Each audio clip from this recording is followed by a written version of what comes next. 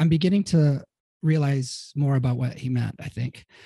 That is the life. If you can do what he did, obey what he did, and have that agape, that's the life. Yeah. Worrying about, am I going to have enough money for this or that, or does so-and-so like me, or I don't like so-and-so. Right. That's not the life. And it calls you into crazy stuff that you'd never imagine yourself doing. Yeah.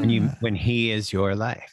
Yeah, but you feel alive, unburdened by so much baggage. It's not all gone, but and some of it came back, you know? Right. And then I had to deal with it, you know, because it's an ongoing process. But that is the life. He is the life. But you have to become like him. You can build the heart of a lion with a strong mind and spirit, because a lion's natural state is one of safety through courage, strength, and power.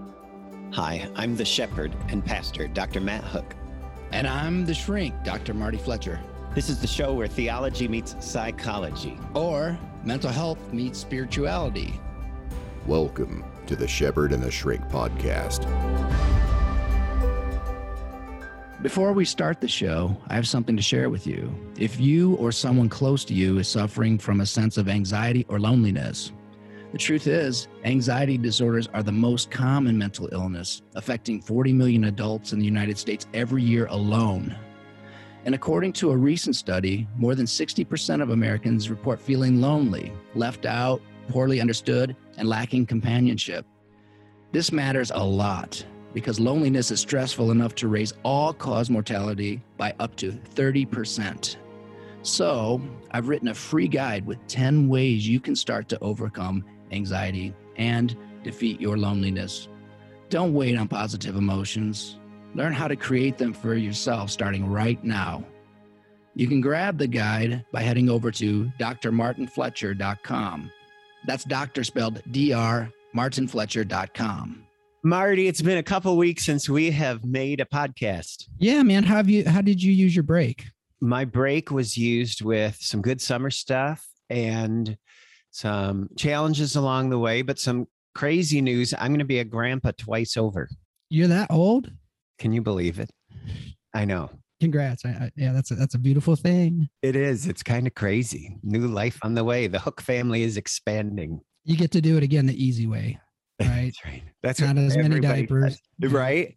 Right. Guys, you get to play and, you know, you don't have to discipline. Sugar them up and send them home. That's what they say you're supposed to do. Yeah. So we have some exciting things coming this season. So we're going to be more active. At least I am on social media. Okay. Be more faithful to our patrons, deliver them more content. Some great things have happened though, just to let our patrons know that the money is having an effect in the world. One thing that happened is we're getting some invitations to consult, and we've already done some of those, right? To go face to face. And that was the plan, that people would hear the message and get interested. Another thing that I'm finding is just people that I don't know are bringing up the podcast and like, oh, I listened to your pod. I went to buy some High Noons. You know what those are? No. It's really, really good. It's like just pure fruit juice and vodka and water. And the woman who was checking me out goes, oh, you're with the podcast. And so I know that it's getting out there. I know it takes some time, but I'm very inspired. And if anyone can help us, even $1 a month on Patreon, that just helps get the numbers up. And we have some cool gear and all that stuff. Yeah. And the ability we had to come alongside at 60-person Zoom staff retreat training day for a large corporation. Yeah. And all that great feedback. And we got an invitation back, and it's not us, right? We're just messengers. So yeah, not bragging. No way. It's exciting though. It really is. See, God's using it. Yes. That's how I put it. So today's topic, I don't think it's heavy. I think if people read it, I want to talk about the mysteries of death and dying. So important to our faith. We kind of separate it from all the rest of our lives. This culture for sure. Yeah. The denial of death. Yeah. Did you ever take a specific course on the psychology of death and dying? Yeah, I was very interested in thanatology because I got into psychology by watching my sister die and the transformation, because grief can be transformational. Okay. And we're going to get into that today, because we think of grief as the last thing you want to happen ever. It's a horrible thing. There's no good in it. And that isn't the actual truth of it. Okay. And I'm not pro-death, right? Right. But it's a fact of life. It's a mystery, and there is often extraordinary experiences surrounding death. And I've seen them, you've seen them, and I've seen it recently. 2 Fridays ago, my dad passed away, and I was with him and watched him go, and watched the transformation in him as he went. He said things and did things, and then I had this like miraculous dream that I want to talk about later on in the podcast. So what do you say to that, Matt? I say that it is a reflection of life. I say that it totally lines up, in scripture, in the Judeo-Christian scripture we call the Bible, the Hebrew scriptures in the New Testament. It talks about death and dying, and they had rituals for people to go through. Ritual is so important. Even the ritual of just hearing the news of someone having died or being near death. And what do you do with that information? We actually have a guest next week that's going to help walk us through some of that, who's an expert in the field, Carl Jennings. But looking forward to that. Yeah, but the idea that we are called to grieve. There's an entire book of the Bible called Lamentations that we're to lament. That is not an inappropriate thing.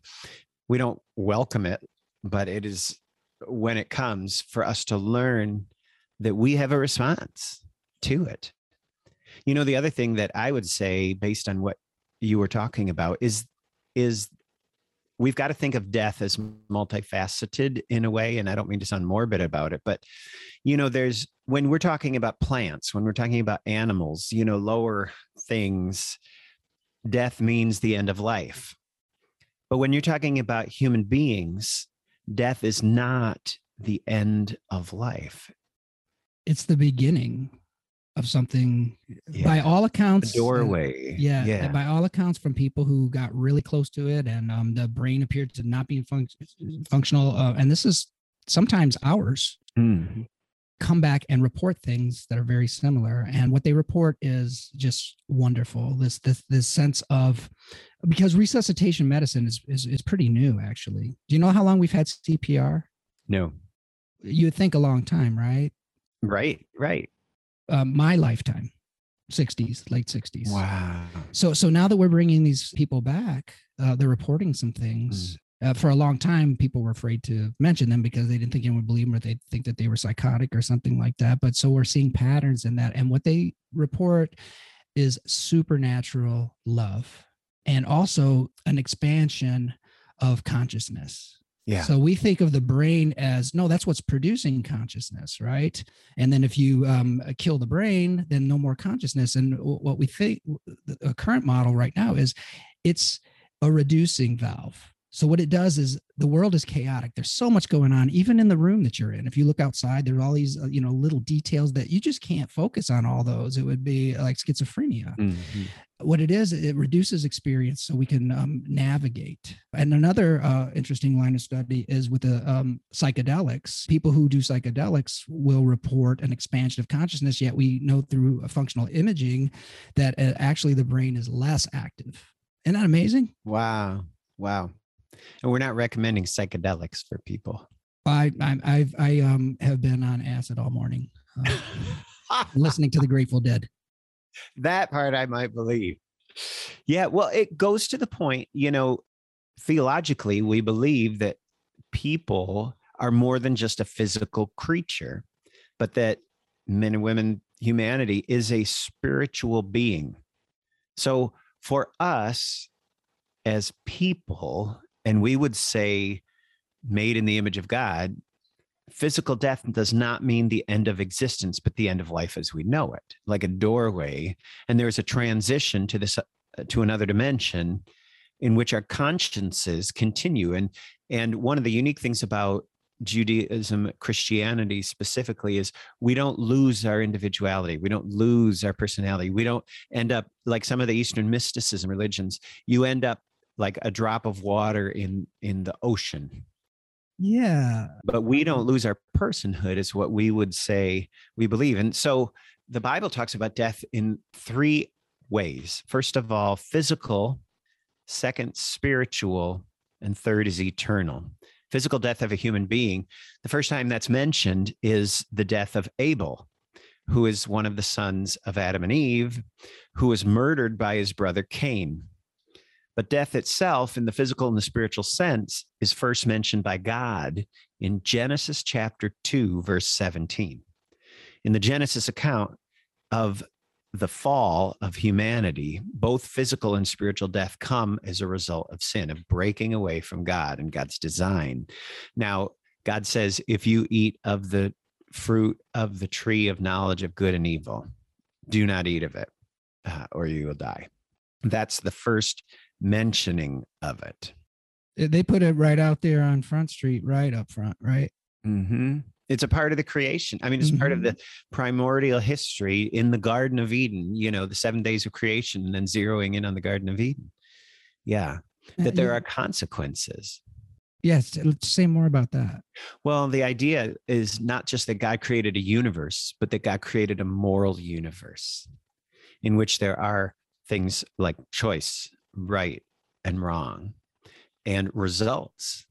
And the idea of, if I do this, then this can happen. And that we literally have impact over our own lives. A lot of people believe in a very fatalistic understanding of their lives. So the fact is, the Bible lifts up humanity as having an impact, not being insignificant. And even though Genesis chapter 2 talks about the creation of men and women, it's still really about God. We tend to focus on ourselves. That's part of that. We are oriented towards sin. And the result of sin is death, separation from God. And that's where you kind of get into the spiritual, being spiritually dead, or the idea of eternal death. The fact is, all people are spiritually dead, separated from God, who is the source of life. And you think, if I want space between me and God, if God is light and life and love, I can choose to be separating myself from that. I can choose to walk away from that. I can choose to simply ignore it, to simply get caught up in so many other things that I don't give it a second thought, let alone give God a second thought. But God is the source of spiritual life. And yet we are oriented away from God because of the first fall of men and women from God. Man, it's what you said earlier. They thought of themselves, didn't they? That's what happened. They thought, oh, you can be like God. They fell out of love with God. They fell out of love. Yeah. And then they were separated. Mm-hmm. Mm-hmm. And I think that they're in the whole temptation to do that. There's an idea that God is holding out on us. So can I just read something real quick? This Please. is from Bishop Alexander Miliant. I don't even know who that is, but I love this quote. And he called this the tragedy of sin. Okay. While people complain of their various sorrows, it must be remembered that they are not our main misfortunes. So even the death of my father and all of that, my dad. The foremost evil are our sins. That's separation from God that you're talking about. Indeed, while sin destroys a person permanently, sorrows and misfortunes accepted as God's will bring spiritual salvation. Okay, sorrows and misfortunes accepted as God's will bring spiritual salvation. Our sins are chains and bonds that enslave and drag us down into the netherworld. And unless we free ourselves from them, we will be unable to inherit life eternal. I mean, do you hear what I heard in that? Mm-hmm. We get so caught up in the world, so, and our sufferings and losses and sorrows. And, while painful, have your eye on eternity. Mm-hmm. And it gives me peace. I mean, a lot of people come to me and, oh, I'm so sorry. We're different as Christians. We don't think about death and dying like that. Mm-hmm. There's a hope of the resurrection. And by hope, I don't mean, geez, I hope this will happen. No, I'm waiting for it. Yeah. Yep. It's a promise. It's a future promise that we can realize today before we die. Yes. I like to talk about the idea that eternal life for me doesn't begin if I die next week or when I'm 65 or 85. Eternal life for me has begun now because I responded to the invitation when Jesus says, die to yourself. I'm so glad that you put it that way because it is developmental. And some Christians that I know think that, no, it's a one-time deal, man. Just say this thing and then, you move on and you're cool. right? Yeah. You can be right in the world and you're cool. It's spiritual development and I'm learning, like you just said some things today where I'm like, oh my gosh, you just deepened my understanding without even knowing it. A couple things you said about Genesis. I hadn't thought of it that way. We're developing, right? Philippians, for those people who are struggling and like, why is this faith thing so hard? Realize that in the New Testament book of Philippians, so this is the Apostle Paul writing to the Christ followers in Philippi, which is a place you can still visit today. And he said, work out your salvation with fear and trembling. Yes. It's not just this one-time thing and like, from one thing to the other. And that's actually one of the best things that the idea of Orthodox Wesleyan theology brings to Christianity. The idea that God's grace brings us first to justification. So God's justifying grace. Well, and that's where you realize the cross, and I am lined up with God because I have put my faith in Christ's death on the cross. Does justification, Matt, mean is it worthiness or something? I don't fully understand. It is Christ's worthiness to take our place. Okay. And he then makes us worthy and invites us into this new life. People go around telling themselves, I'm worthy, or telling other people, I'm worthy. I don't know if they got it. Just saying.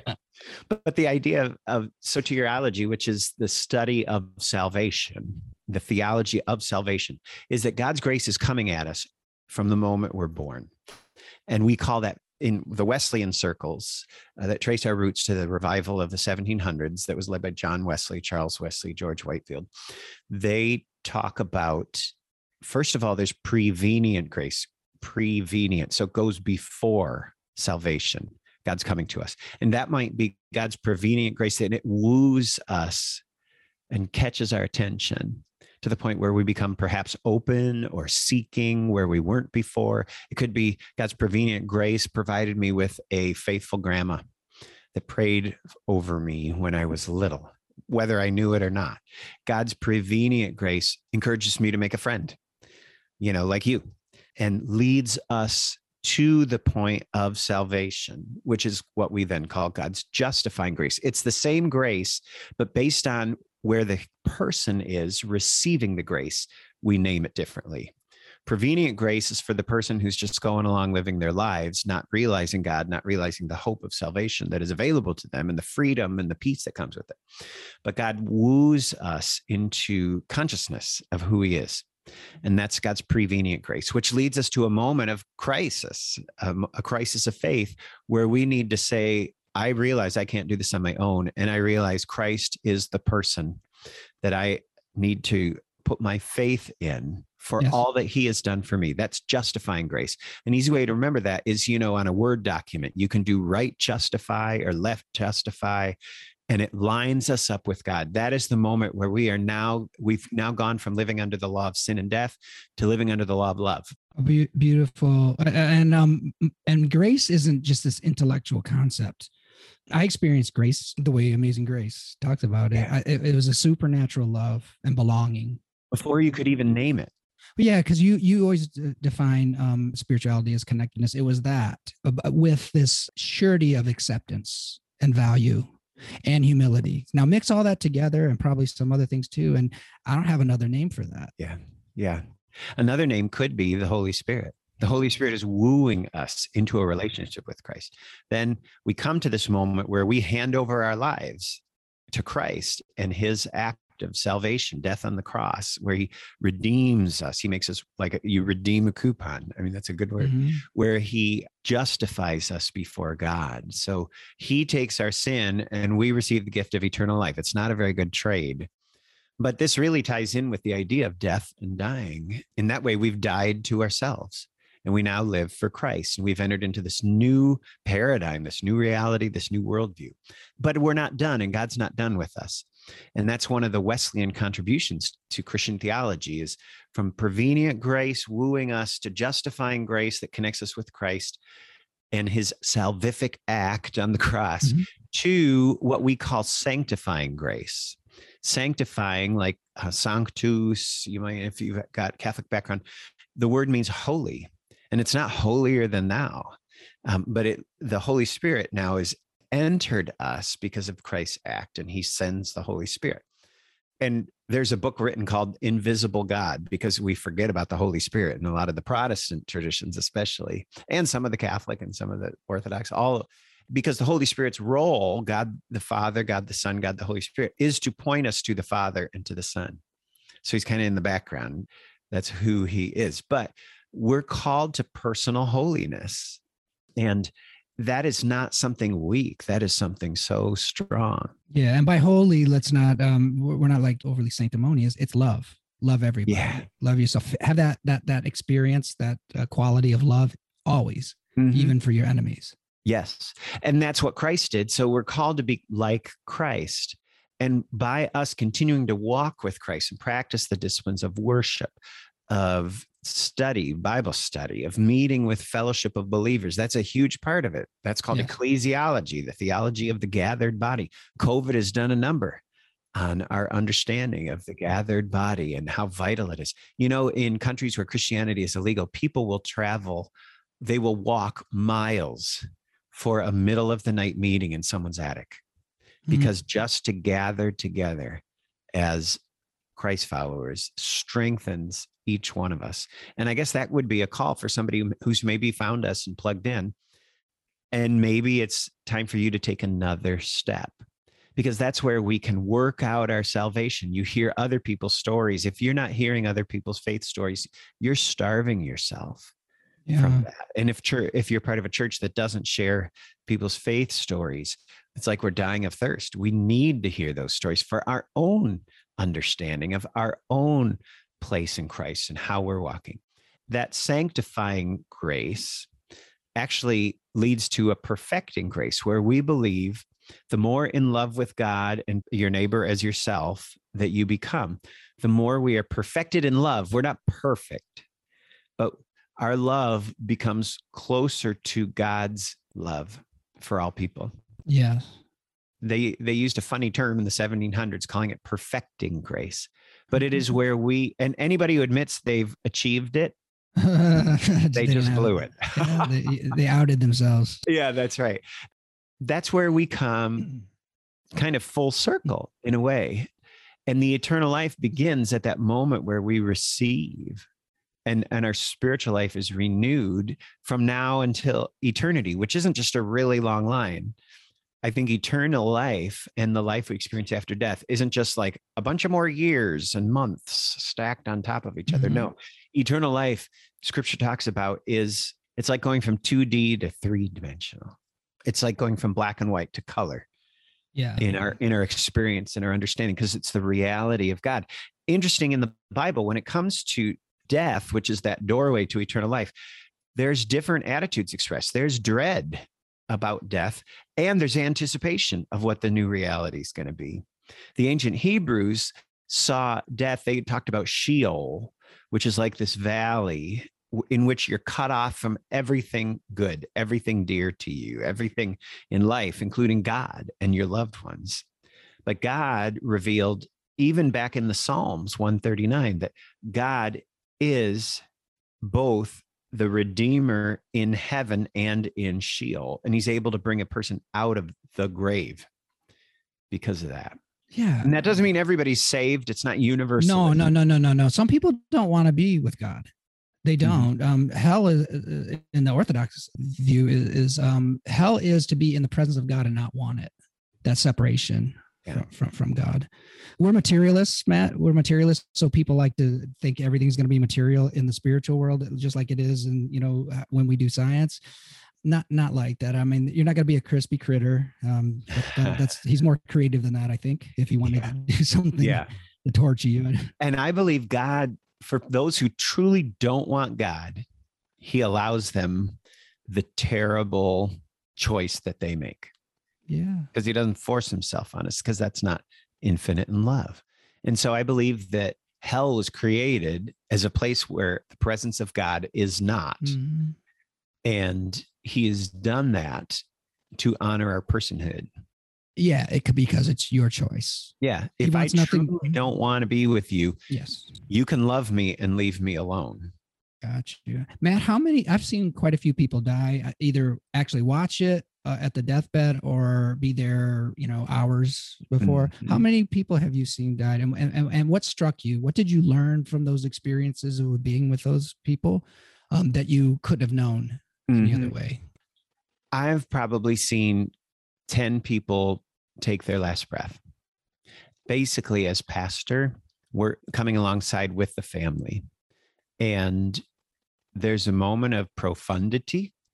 It's a profound moment, but it's also kind of a gentle moment. There's a sense of relief. There's a sense of finality. So it's not like it's a lightweight thing. And for some people, for many people, that moment it comes with tears. It comes with welling up. It comes with sadness and grief. You're going to miss your loved one. But it also comes with a sense of like a sigh of relief. I think that our fear of the future enters in. What's it going to be like now? Going to a house where I'm the only one there. If it's, a spouse of somebody who's died, what's it going to be like? I also believe that I talk about doing a funeral that's not out of order. There's out of order funerals. A funeral that's not out of order is somebody who's lived a full life, whatever amount of years that is. 60 in their 60s seems pretty young still, but the idea of a life not out of order versus the life of somebody who's died young that's out of order. They died because they took their life, or they died because they accident or something. Yeah. A tragedy. Yeah, or my sister with cancer. Yeah. It's always hard to do a funeral, even for somebody middle-aged or older, when their parents are still living. Yeah. By out of order, I mean somebody who dies before their parents die. Mm-hmm.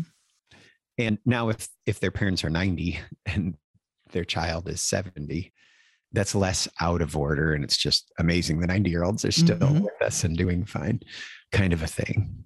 So for me, there's two experiences of that when it comes to people taking their last breath. Oftentimes, if it's somebody even out of order when their parents are still around, it's because of a disease, that none of us are immune from, that all of us are susceptible to. One thing that I've noticed in me and others is the closer you get to death, that means being around it, seeing it, the less we fear it. Now, there are exceptions to that, but and this includes the person who's dying. At the end of my friend Bob's life, because he was afraid at first, really worried. And I was with him when the oncologist told him, well, I can't do anything else for you. And he broke down in tears and things like that. But a day or two before he died, he couldn't speak. It was almost like we were celebrating. Like he was smiling and he patted the bed for me to sit down. And he was just wondrous joy. And I wonder how that came to him, because I read stories of visitations days before. And some people say they're hallucinations. They don't sound like hallucinations to me, because it's always a deceased person. Yeah. It's not your old babysitter or anything like that coming, right? It's somebody who comes, and in some cases, when the person comes back, they didn't know that they were being visited by a dead relative, because they didn't know they were dead. They had died without the person's awareness and still had the visitation. And then later on, report that. Yeah. Did you notice that though? The closer, like when it's too mysterious, people fear it, because we fear the unknown and the unfamiliar. But as I get closer to it, the less I fear it. The more I know about it, the less I fear it. Yeah. I was talking with a guy who's a real successful executive, and he said, you know what? Lately, I just feel like eternity is so near. And he's about 60, and it's not a morbid thought, but it's the idea of our lives are like a breath, like the plant that grows and blooms and withers and dies, that's in the scripture. And it's not a morbid thought. It doesn't take away meaning from life. It paints a beautiful canvas on which we live our lives, I believe. Yes. Now that would be really different if you were attached to the world. And that's why in the scriptures, we're told over and over not to conform to the patterns of the world. We have our eye on eternity, right? And that's why we say gone to his reward, or she went to her reward. Yeah. We will be Old judged school by words. Yeah. by our deeds. And we know in death, God is just. Mm-hmm. I put my faith that God is just. So can I tell you a little bit about my dad's death? Please, that would be an honor. It was a difficult relationship. One thing that happens, Kathy, my wife, brought this up to me too. She goes, after he died, she goes, it's hard to remember the bad things, isn't it? And I said, you know what? You're right. Wow. It's really hard for me to remember the bad things. Mm-hmm. But he had a difficult upbringing and things like that. He did the best that he could, right? But it wasn't, I won't be missing this really close relationship, okay? Because it just wasn't there, right? But by the end, as he was wasting away, his heart softened, and I heard "I love you" for the first time in my life. I'm 53 years from him. Yeah, never said that to me before. And and so this was the cool thing that happened. So the night before he passed on a Friday morning. My mom discovered him at 5:30 a.m. So right around that time. The night before, I visited him, and he wasn't participating at all. He was pretty far gone. You can see the look, that vacant stare, and he wasn't moving much. And so I didn't know if he's listening to anything or not. So I'm ready to leave. And as I start to walk past him, he suddenly got alert, and he couldn't really speak, but he held his hands out, and I grasped his hands, and he whispered, "Come back." Okay. So he wanted me, he wasn't done with me. Yeah. So I leave, and I just had this feeling like, I don't think he can make it till tomorrow for me to come back. I don't know. And so I thought about that. So I went to sleep that night, and I had a dream. Well, first of all, I'll tell you this. Yeah, no, this is the right order. I had a dream that I was at this, it was almost like a festival, right? It was this outdoor, and I knew everybody cared for each other, and it was like kind of fun, and my dad was there. And then somehow the knowledge came that he's dead. Like I just knew it in the dream. And so I walked over to him, and he knew that he was gone. It's a weird thing. It's a dream. It's weird. It's metaphysical. And so we embraced as if we were both grieving his passing, that I won't see him anymore.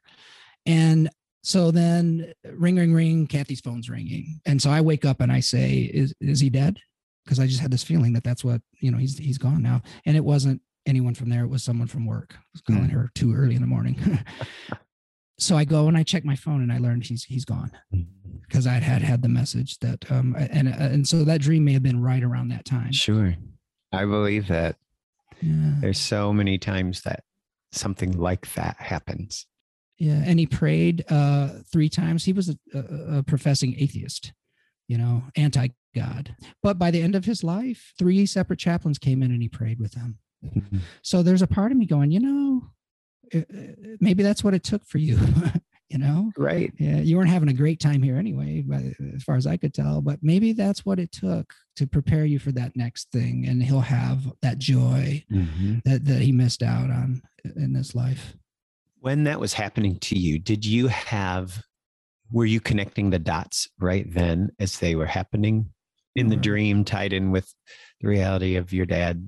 Yeah, that's why I put in the part that when the phone rang, I was sure he was gone. And it wasn't just because I thought that the night, I just thought, okay, that's because I'd had the dream, and that was my frame of reference. Did I just say goodbye to him? That's what the thought was. Wow. Yeah, that's amazing. I've seen other amazing things too, but we maybe another podcast we can get into just these like near-death experiences and things like that. Because, here's why I say it, because it's so much greater than what we think it is. Our view of reality is just so reduced that these fascinating and unusual experiences remind us that there's mystery out there. You're a mystery. I'm a mystery. This whole thing's a mystery. We forget that. And that's not a cop-out either. How would that sound like a cop-out? Oh, it's just a mystery, so we don't engage our brains. No, a mystery fascinates us, and so we have awe in mystery, right? We have awe. It's got our attention. It's above us. Right. It goes in the face of our materialistic lifestyle, though, doesn't it? And philosophy. Yeah. To acquire, to maximize life, to squeeze every, who is it? Lord Byron that wrote, fight against the dying of the light. Oh yeah. Rage against the dying of light. Yeah. We're called to live vitally. We're not called to just exist or just to be entertained or to get our happiness from watching somebody on a screen live their lives. We're supposed to live our own lives. We're not consumers only. We're not observers, spectators, detached. We're supposed to live it fully. And that's why Jesus says, I am the life. I'm beginning to realize more about what he meant, I think. That is the life. If you can do what he did, obey what he did, and have that agape, that's the life. Yeah. Worrying about, am I going to have enough money for this or that, or does so-and-so like me, or I don't like so-and-so. Right. That's not the life. And it calls you into crazy stuff that you'd never imagine yourself doing. Yeah. When he is your life. Yeah, but you feel alive. Like yeah. I felt the way I described it to you when I first met you and had that experience. I said, I just feel clean. Just as a alive feeling, unburdened by so much baggage. It's not all gone, but and some of it came back. Right. And then I had to deal with it, because it's an ongoing process. But that is the life. He is the life. But you have to become like him, right? And then you'll have the life, and it's free. It doesn't cost you anything. Yeah, it's amazing. There's a funny quote that says, "I know a lot of people whose epitaph should say." Died at age 35, buried at age 70. That's sad and funny at the same time. Right. Because we stopped living. We got sidetracked into something else other than this life that Christ has offered us. Remember David Cassidy from the Partridge Family, and he was the teen idol. Do you know what he said at his deathbed? Like these were like his final words. So much wasted time. Wow. So much wasted time. That's amazing. I don't think that's uncommon for celebrities that we look up to. So many people whose lives end early in that industry. Yeah. I mean, look, the enemy masquerades as something tantalizing, something valuable until you get into it. Yeah. That's why we need to be wise. And we think we've grabbed onto that life. We think we've grabbed onto that life when we're grasping. Ecclesiastes said it's like trying to chase the wind, vanity of vanities. Yes. When we're trying to live a life apart from, theologically, we'd say God. Psychologically, I don't know what we'd say. God.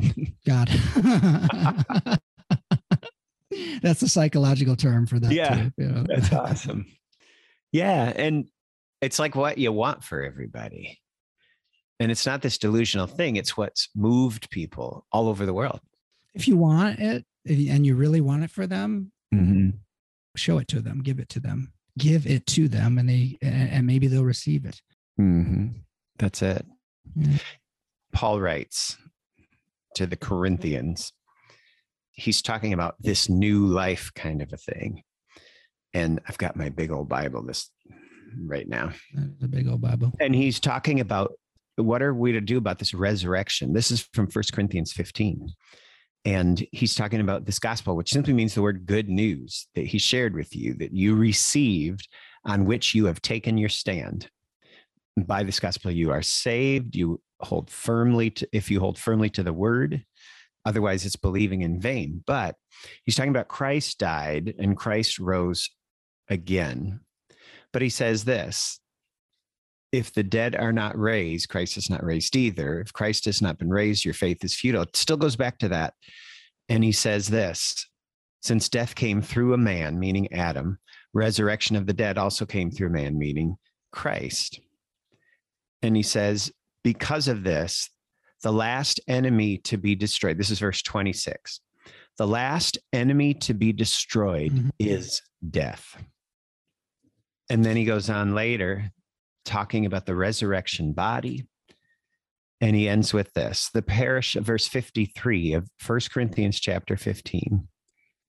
We will not all sleep, but we will all be changed in a flash, in the twinkling of an eye, at the last trumpet. For the trumpet will sound, the dead will be raised imperishable, and we will be changed. For the perishable must clothe itself with the imperishable. We literally put on this new resurrection life. and the mortal with immortality. When the perishable has been clothed with the imperishable, the mortal with immortality, then the saying that is written will come true. Death is swallowed up in victory. And then there's this great quote, where, O death, is your victory? Where, O death, is your sting? The sting of death is sin. The power of sin is the law, but thanks be to God, he gives us victory through our Lord Jesus Christ. Therefore, my dear brothers and sisters, stand firm. Let nothing move you. Always give yourselves fully to the work of the Lord, because you know your labor in the Lord is not in vain. Where, O death, is your victory and your sting? If all you are thinking of yourself is as some kind of physical being, it's there. When you open yourself up to the reality that you are so much more than you think you are, and that, there's physical death, there's spiritual death, there's eternal, but Christ has taken care of all of that, we would say, theologically, as Christians. And the impact of that with your physical life, with your social life, with your personal life, psychologically, the impact of understanding that there's so much more yet to come and there's so much more to do changes everything. Yeah. And in a time when there is a meaning crisis, where people don't know what's the purpose, why am I here? That is the way. Mm-hmm. That is the way. Mm-hmm. I think when people say that, it's time for us to examine, what is it that I'm pursuing? What is it that I'm pursuing above everything else? Yeah. What's the highest thing for some people? Because everybody, we say this, is worshiping. Mm-hmm. And they worship what they praise and what they sacrifice to. And for some people, the highest thing is, gambling or, some of the other things, or material gains. If that's your highest thing, you're serving the wrong God. Yeah. Because what everybody wants is that feeling of love. Right. That the peace that comes with it, the reassurance, an affirmation that life is good and people are good, even though there's some bad things in it. That's what people want. But the means to that end is so messed up for people for us, we all get lost in the world. Mm-hmm. Yeah. Mm-hmm. Everybody's trying to make up their own definition of love. And so we're kind of building it up from the bottom. This is kind of a difference between some of the different theologies, the new and modern theologies, trying to build on ourselves. So we say, this is what love is. And then they try to throw it on God or on scripture or on society, versus kind of a more top-down understanding that we would say is we've been shown, we've been given this ideal and this definition of what love is.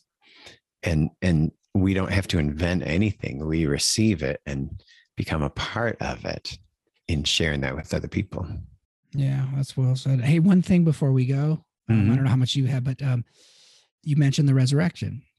There's a lot of mystery around the resurrection, right? And so they knew it was him. They knew for sure, but he was different.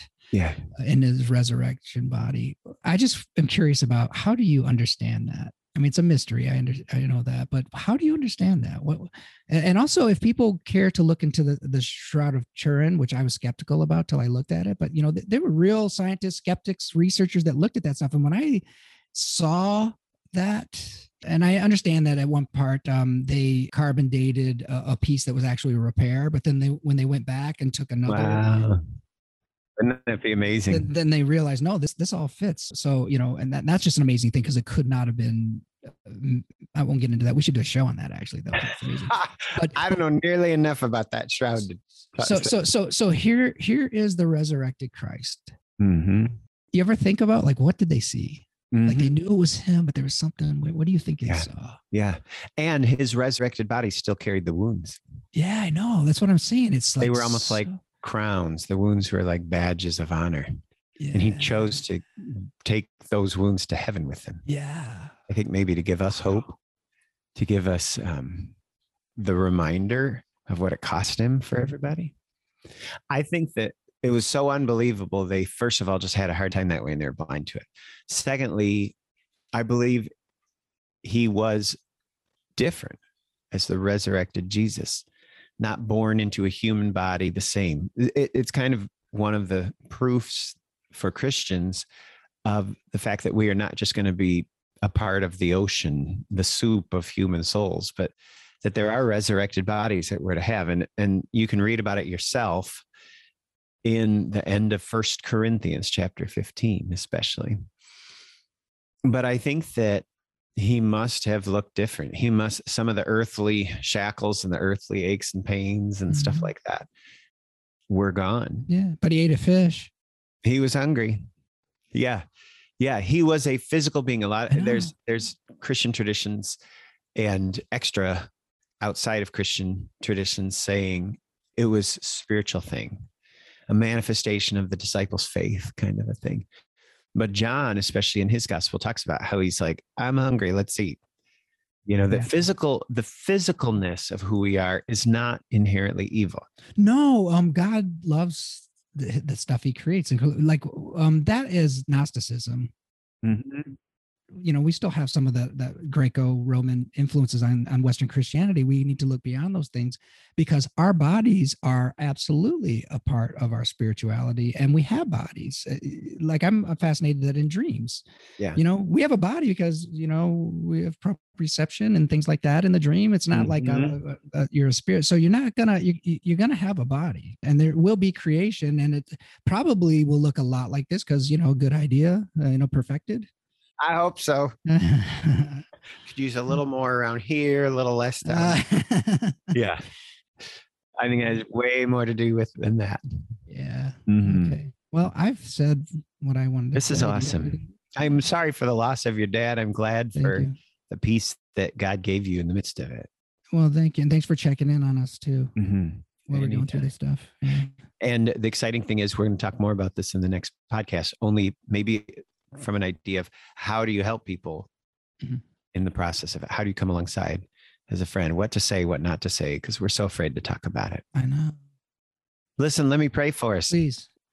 Heavenly Father, Lord God, I thank you so much for reconnecting after a few weeks of taking a break from the recordings, and pray, Lord, that you would remind us that you are God over our lives and you're still God after we die. Thank you, Jesus, that you provided us the way to this new creation, this new life, this resurrected way of living. And not only do you show us how to do it, but you are the way. Help us to digest that as we go this week. I pray for all of our listeners. Pray, God, that you would get our attention and remind us how much you love us. We pray in Jesus' name. Amen. Amen. Thanks for listening to the Shepherd and the Shrink podcast. You can check out the show notes from this episode, get free resources, discover more about our work, and all the ways to subscribe so you never miss an episode of the show. Head over to drmartinfletcher.com.